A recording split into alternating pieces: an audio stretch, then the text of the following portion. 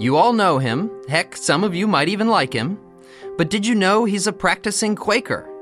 Caleb Brown is the host of a charming, adorable little show called the Cato Daily Podcast, and he joins us this week to talk about the historical and practical intersections of Quakerism and libertarianism. Welcome to Liberty Chronicles, a project of libertarianism.org. I'm Anthony Comegna. So, Caleb, this is a little odd to me, and I know that given my studies in English and American history, the Quaker tradition is certainly, at least in my view, it's a cornerstone precursor to libertarianism as we know it. If there were no Quaker church in the way that it developed and with the core ideas that it had, we would not have the libertarian movement that we do today in the way it actually historically developed. And yet, I'm fairly sure you're the only actual practicing libertarian Quaker I've ever met. And I mean, maybe there were more out there that I encountered, and I just couldn't, see their inner light, as it were, by sight alone. But I think at least you're my one personal connection to the wide world of friends. And I'm wondering, how did you then first stumble upon Quakerism, and what attracted you to the Friends? I guess I was in high school, early college, and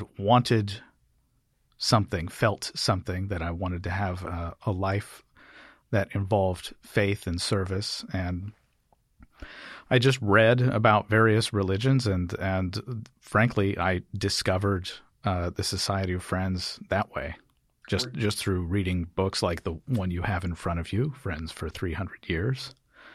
And just thought, well, this actually comports best with how I view the world and how I view what I believe to be an appropriate relationship with God.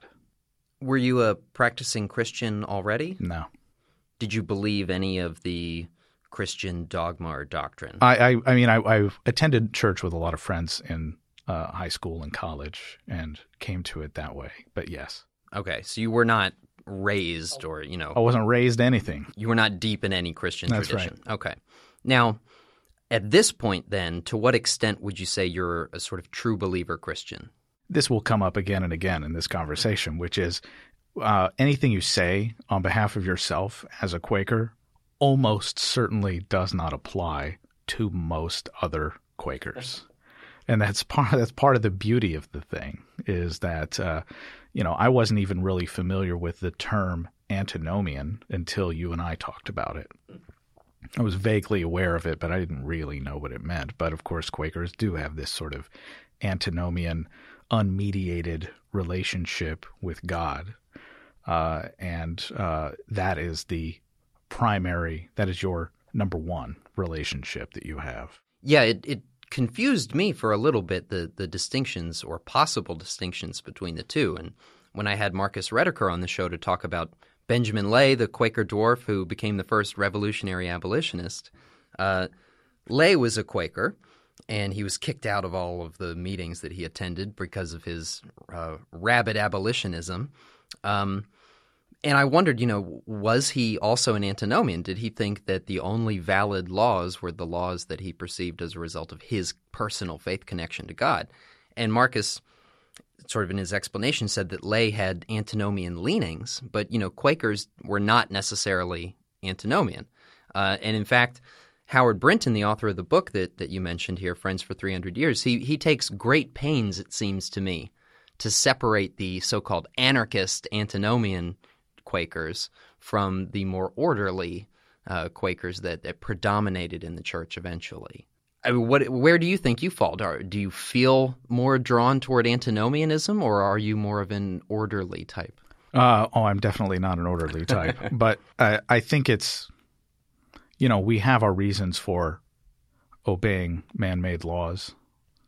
And most of the reasons that I have for obeying man-made laws is because it's more convenient than the alternative. But you don't necessarily feel a moral obligation. No, none. To do that, yeah. Then what about the more dogmatic elements of Christianity. I'm wondering, are the Quaker libertarians I'm likely to encounter, are they attracted to Quakerism more for its sort of social views or its implications for your personal life, like you were maybe, looking for a set of ideas and practices that could help you flourish in life more? And then I imagine there are Quaker libertarians out there who would be what I call the more true believer Christians who, have a deep belief in the literal word of the Bible, or, for example, Benjamin Lay was obsessed with the book of Revelations because he was convinced that slaveholders were the minions of Satan, cast down to earth in the middle of this apocalyptic war between the Archangel Michael and Satan. To what extent do you believe the sort of deep dogma embedded in Christianity? Not much. Mm-hmm. It's I think for me at least, I'm more of a words in red guy. You know what I mean by that? So no. The words in red are the lines essentially attributed to Jesus of Nazareth. Okay. And that is everything else I figure is fine, but I don't feel a super strong allegiance to it. Okay. So then could you talk about how your Quakerism does mesh with your libertarianism? That's the easiest part, really. Because in general, libertarians don't view, and often don't view the state as legitimate. Libertarians generally view that the state has a role to play. But Quakers are very interested in trying to reduce the use of force in our lives around the world. And it used to be a lot more committed to things like not voting, for example, because that was an imposition that you were making on your fellow man. And, in many ways, Quakers wish that there were things like war taxes so that they would know what not to pay. And probably a good percentage of them would say, well, yeah, I am willing to go to jail over this. So it's very easy to see that there's a moral foundation that is rooted in reducing or the absence of coercion that should be, I think, among libertarians who are or are not Quakers, meshes very well with libertarian ideas. And how would you say you practice that as a matter of your daily routine in life? Oh, that's the hard part, right? Is taking these kinds of principles and making them work in a human world. I don't know. I would have to give that some thought. Okay. Well, we'll see if we can circle back to that one. And I mean, this might get us going there too, because I'm one of these godless atheist libertarians. No gods, no masters. No God, exactly. No gods, no kings. However you want to phrase it. I don't like the idea of any kind of great patriarch, either here on earth or in the heavens, defining me or telling me what to do. I'm also sort of an existentialist in that sense. I would kind of resent the idea of God existing because that means that, he's already has some purpose or meaning in mind for me, and I don't get to choose that on my own, and I just sort of resent not having the choice. Well, as I mentioned earlier, anything you say as a Quaker in terms of what that constitutes does not speak for probably most other Quakers. Mm-hmm. And there are atheist Quakers out there. How does that work then? It's a very good question. I don't really know. But the fact is that what you get just like there are cultural Jews or people who are culturally a part of a faith tradition, it doesn't necessarily mean that they abide by all of the tenets. They don't necessarily view themselves as a part of this particular kind of relationship with God, but they observe custom. Mm-hmm. They like the community. They appreciate what it brings to them spiritually. in a way without actually buying into a lot of the dogma. And we'll say this, Friends has very little in the way of dogma to begin with. Yeah. Yeah, right. I imagine there's sort of a backbone that maybe most people share from the Bible. The basics of the story, let's say, the gist of it. But within that, it seems like there's a huge amount of fluidity. I mean, if you're saying there are even, as far as their beliefs are concerned, there are atheists in the Friends. It seems like there might not be any real limits that anybody cares to place on who's a Quaker and who's not anymore. It's just a matter of personal self-definition. I mean, in a sense, I wonder, does that mean the antinomians have won and nobody really recognized it? It also seems to me that there are a lot of communitarian elements to Quakerism. So historically, I think that's more true than it may be today. Okay. So yeah, Brinton here throughout the book continually makes the point that Quakers have self-consciously built their movement around creating a healthful, involved, connected community at the same time that they're building individuals connected more closely to God. And they are of equal weight, at least in his portrayal. Again, I don't know if this book is a good, 60 years old in its original printing, maybe more by now. And he seems to have weighted those things equally, the individual quest and the quest for community. So there was at one point, and again, we need to make it clear, I'm not an expert in any of this, but in terms of the readings that I've done and stories I've heard from people who know a lot more, there was a time when the Quaker community functioned as a mutual aid society in a very substantial, real sense. That is, if a member of your meeting, which is like a member of your church, that is, you have signed up to be a member and you are in good standing, that sort of thing, if that person owed debts, ultimately those debts would fall to the meeting. So there was, in the sense that you are sort of in everybody's business and they're in your business. It makes for good business in a sense because it's an insurance policy for people who might wish to contract with someone who is a Quaker. And people say Quakers came to America to do good, and they did very well indeed. That's a popular phrase about Quakers, and what they mean is that they became fairly well-regarded business people, scrupulously honest, which, as you were talking about my day-to-day existence, I try to be as honest with everyone as I possibly can. Sometimes that doesn't work out in the short run very well. But the idea is that these were people, at least in the early part of the Americas, Quakers were people you wanted to deal with on a business basis, scrupulously honest, rarely haggled over things like prices. The price was the price. And I'd love to know, but it seems like that may have played a big role in sort of setting business culture in the United States. Now, I wonder, can you take us through maybe a bit of the history of how a meeting looked and, in its early days, and then what it looks like today? I have the basic understanding of it. I wonder if you know of any substantial changes.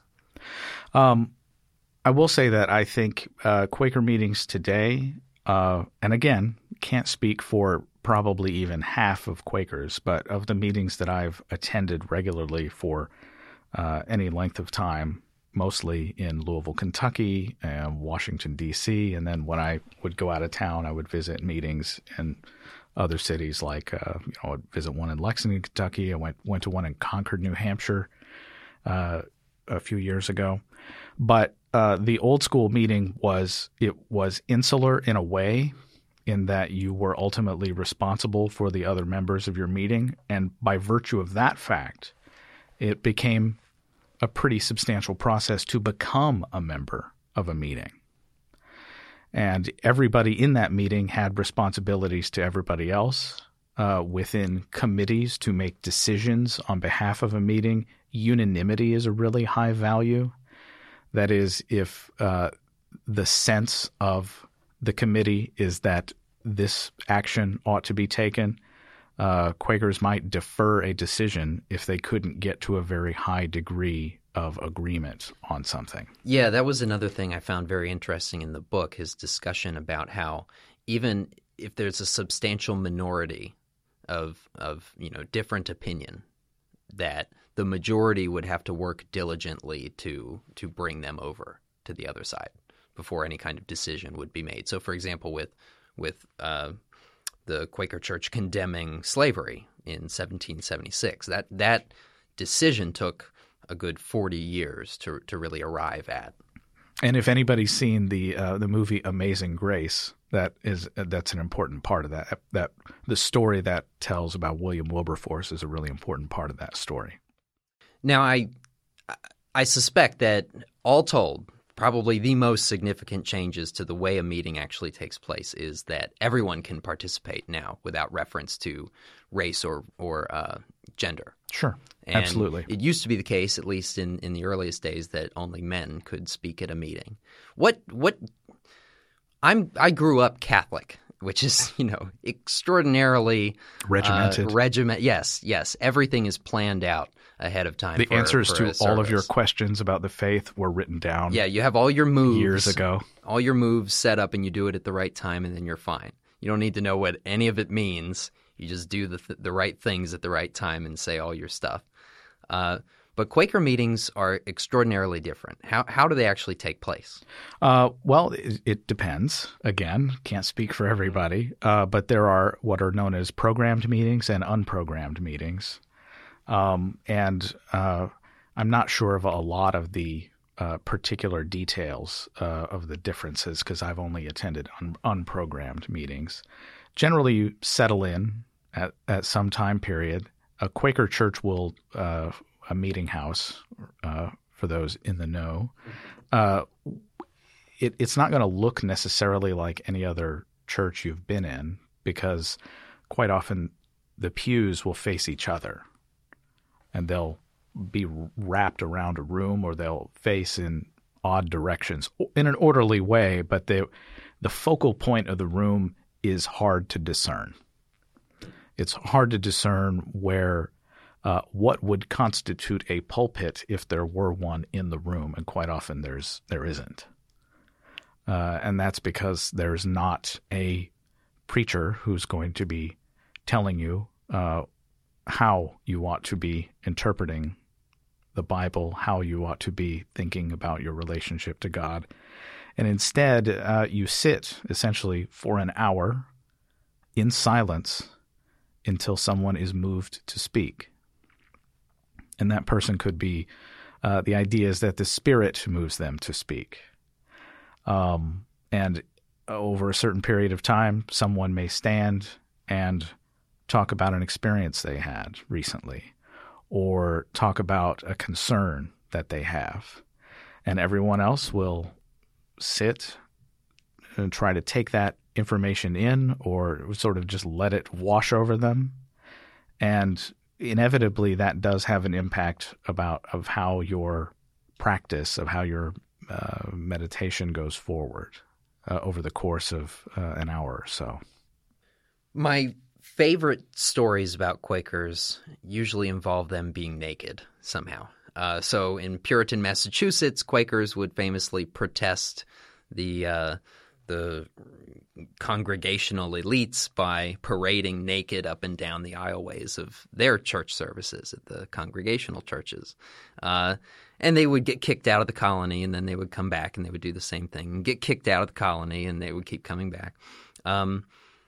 But now I imagine that you have some stories too, some entertaining stories about Quakers. And I'm wondering, for example, the Larry David, Curb Your Enthusiasm, Seinfeld kind of stuff. Like, do people take advantage of the fact that anyone can stand up and speak? Oh my, yes. Tell me, please. Well, I don't want to go into any particular details about people or No. specific meetings. But there are some people who enjoy the fact that they do have an audience. At least in my time at the Friends Meeting of Washington, attending there were several meetings. That is to say, like you would have different services or mass times and things like that. There was a 9 a.m. meeting, 10:30 meeting, 11 a.m. meeting in different sections of this and at the Friends Meeting of Washington, which I would encourage anyone to visit, by the way. It's a beautiful space. And I got married there. But yeah, there are people who somehow the Spirit moves them like clockwork every week to say something. And it is an opportunity to cultivate compassion and tolerance. Oh, see, I like that. That's a very artful change in what you would expect somebody to say about that situation. It would certainly annoy me a lot. But I'm not saying it doesn't. I'm just saying that it is the opportunity. It is an opportunity. It's right there. Yeah. Now, it should also, I guess I should note that this is technically discouraged, right, to take advantage of the opportunity to stand in it. Like, this is something that you should take very seriously and not just use it as a chance to speak. I think that's right. And on the whole, that's probably how people use it, right? Yeah, absolutely. Okay, so now I'm also wondering what role religion and Quakerism plays in your life right now, like as we speak. How is it impacting your life? And I mean, since you brought up your wedding here in D.C. at the Quaker meeting, which I understand the Free Thoughts host Aaron Powell, libertarianism.org zone, was at your wedding, as were a couple other of our colleagues here at Cato. What is a Quaker wedding like? A Quaker wedding is it's very Catholic in a sense. If you attend a Catholic wedding, you get the Mass. At a Quaker wedding ceremony is essentially a meeting with a special concern or with a special focus. And so when Quakers get married, they have a marriage certificate that sits somewhere in the room. You're marrying each other. There is no intermediary. There is no preacher that you stand before. The two of you enter the room, sit, and at some point during that meeting, and anybody can say anything again. This isn't speak now or forever hold your peace. It's just like a regular meeting in the sense that if you feel moved, you stand and talk. We had some of our friends and people who attended the meeting with us who would do that or did do that. And then at some point we stood and addressed each other and read the words of the certificate. This is a very sort of formal thing. It is it is contractual, in a more than symbolic way, because the two of you are signing this document that says this is essentially my pledge to you forever. And then at the end of the meeting, everyone in the room also signs it because they're witnesses to it. And they are, in a sense, your community that is holding you to that. Do you find that I don't mean to get too personal, but do you find that weighs on you, like that consideration that this is an agreement that you've made publicly with these people who are, actually connected to you in a spiritual community too? I don't think it would any more than any other two people getting married. I think the most important distinction to make as a religious matter is that you are marrying each other. There is no preacher. There's nothing. You've decided what that is going to mean. Your union is not part of some other institutional arrangement. That's right. You are the ones who decide what that means. And now another thing that the Brinton book here mentions is that back in the 50s, at least, Quakers still considered it very important to raise their children within the faith community and sort of prepare them for taking up the responsibilities of a Quakerly life, which involves a lot of responsibility. It's a lot of work to establish your own personal connection to God and not just be sort of fed the information from above. Right. So you have two very, very young kids now, too young to attend meetings. Although it was interesting to read that people do bring their babies, and it's considered a sort of blessing for the day to have newborns in the meetings. But yeah, Quakers take, child education in the church very seriously, and children are supposed to be included in meetings and supervised in their development by members of the community. And I'm wondering, do you plan on raising your children Quaker or sort of letting them come into it like you did? I don't know. Okay, huh. I think to the extent that we do that, Quakers are not evangelical. Again, not speaking for everybody or even half of the group. Quakers view their lives as the thing. That is, if you may not ever read a Bible, but you may observe me living my life. And so that, to me, the task to me is to live a life that is worth emulating. Mm-hmm. And that's, of course, that's a huge challenge all the time, constantly, every day. So for our children, we'll take them to meetings. We have, and I don't get to tell them what to do. Okay. Now, I've often thought, especially during the course of writing certain episodes for this show, I've often had the consideration that my one wish for modern libertarians might be to recover a bit of our ranter and antinomian and Quaker roots from the days of the English Revolution. To close us off here, how do you think a bit of Quakerism could add to the average libertarian's life and to the movement at large?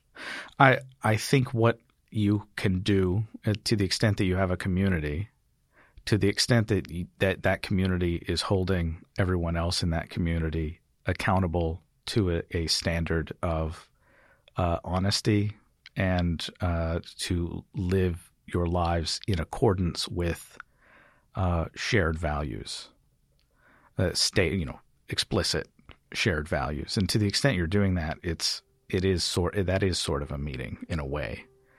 And to the extent that these are your friends, it should be easier. It might be harder, but it should be easier to be able to confront them and challenge them when they're not living the way that they explicitly say that they ought to be. Caleb Brown is Director of Multimedia at the Cato Institute, where he is, of course, host of the wonderful Cato Daily Podcast. Our greatest thanks go out to him again for joining us on what happens to be our 100th episode. Our deepest thanks also go out to all of you, Liberty Chroniclers, for helping us get so far and for being such a great part of it all the way through. Let that inner light keep on shining.